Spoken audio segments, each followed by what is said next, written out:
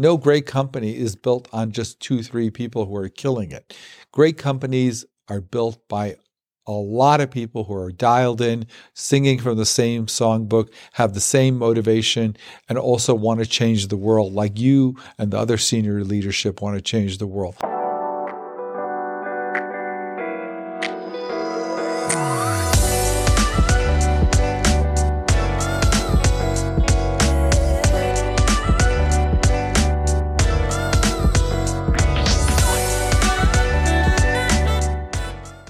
Hi, welcome to another episode of Bakhtari MD.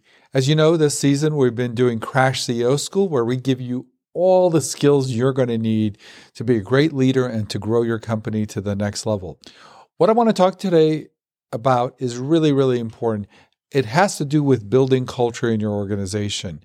And I want to kind of go over how building culture is a process that involves getting the word out to the whole organization and having everyone basically singing from the same songbook in terms of the goals and the essence of what the company is about and what the purpose is. Now, if you really think about it, we've discussed, building culture in previous podcasts, but unless you're planning to meet with everybody in your organization, especially as your organization grows, and convey to them the values and what you're looking for, the ownership mentality that we're looking for that we've talked about in other podcasts. But how do you really get the word out? I mean, how do you make sure that the culture seeps into every department, every corner of your organization, especially as your organization grows? Now, I think a lot of people think, well, they are going to be the driver of that. But when you think about it, there's only one of you. There's 8, 10, 12 hours in a day, and you can't be meeting with every new hire and every department. So how do you get the word out about what it is you're trying to do? Well, first of all, the concept of micro-mentoring your senior leadership is a podcast we've discussed before. I'll provide a link up there. But unless you're planning on meeting with every senior, junior, middle level leader in your organization, how do you do this? And what I want to go over today is this concept of not only mentoring people to be better, but mentoring people that their main goal, besides them putting out a great product, an owner's mentality product, is also to make others better, right? We often identify people in an organization that are killing it. They're working maybe 10, 12 hours a day. They're doing 15 people's jobs, but that's it.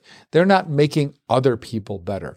So would you rather have one person who works 12 hours a day, does 5 people's work, or would you rather have someone who does maybe less work than that, but is mentoring 5, 10 other people to replicate their work ethic or their commitment or their sense of culture and growth?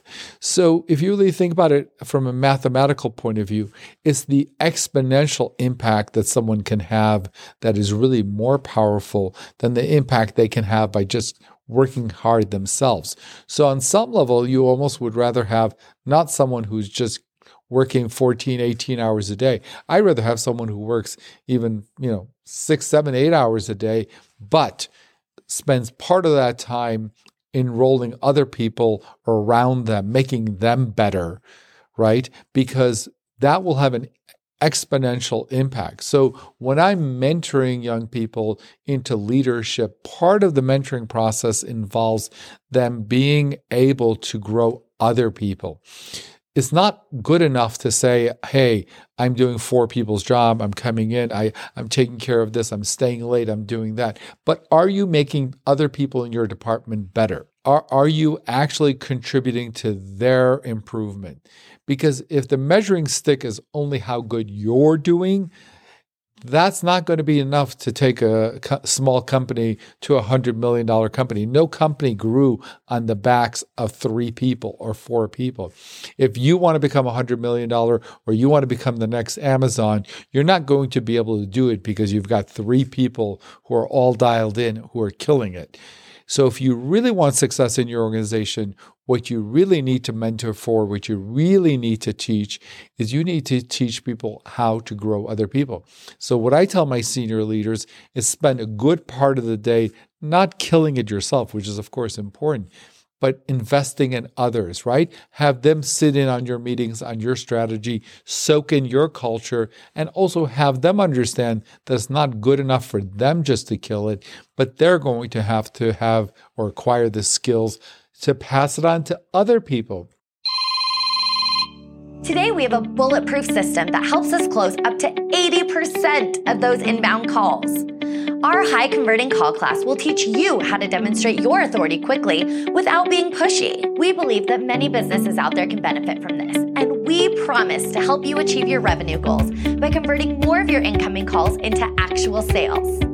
For more information, please visit our website at highconvertingcallclass.com. Stop waiting for the sales to come to you.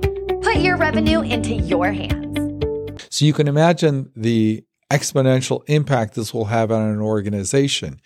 And often, organizations tend to reward people who are killing it themselves. They have a checklist. I did this, I did this, I did this. That's great. But honestly, those are not the most valuable people in the organization. The most valuable people in an organization are the people who might be doing that or some part of that, but are also making people around them better, right? Investing time, energy, whether it's through education, mentoring, fostering a closer relationship, instilling the vision of the company to them. Because remember, there's only one of you, and you cannot be the sole person that's in charge of building culture and building growth and growth mentality. It has to be a team effort. So when you meet with your senior leadership, instead of just drilling down on how productive they've been, what they got done, you need to also focus on, are they able to impact others? Are they enrolling other people into the vision, right? And then also, are they training them to enroll other people in the vision? So you can see the exponential impact that will have. That's why I always say when you're starting a business, your first 3 hires can make or break your business. Because if you just hire even great people who are doing a great job, but really have no interest or it's not on their radar to grow other people, your chances of getting to the next level or even being successful is not going to be that good, because no great company is built on just 2-3 people who are killing it. Great companies are built by a lot of people who are dialed in, singing from the same songbook, have the same motivation, and also want to change the world like you and the other senior leadership want to change the world. The more people that are dialed in onto that, the more likely your company is to succeed. So remember, when you're first starting out or even in the middle of a moderate-sized organization, invest not only in time in making people better, but teaching them to make other people better. Okay? I hope that helps. I know that's a short snippet, but I think that's a really key component of building culture, right? Building culture has to be something that's contagious. And the people who are involved have to be involved in spreading the word to grow the company on that mission statement about what your company is about, where you're going, what you want to do, and they need to pass that on to others and also teach them how to pass it on to others. Okay, well, listen, if you liked this episode, please comment, like, and subscribe. Thank you so much for watching. We'll see you on the next video. Take care. Bye-bye.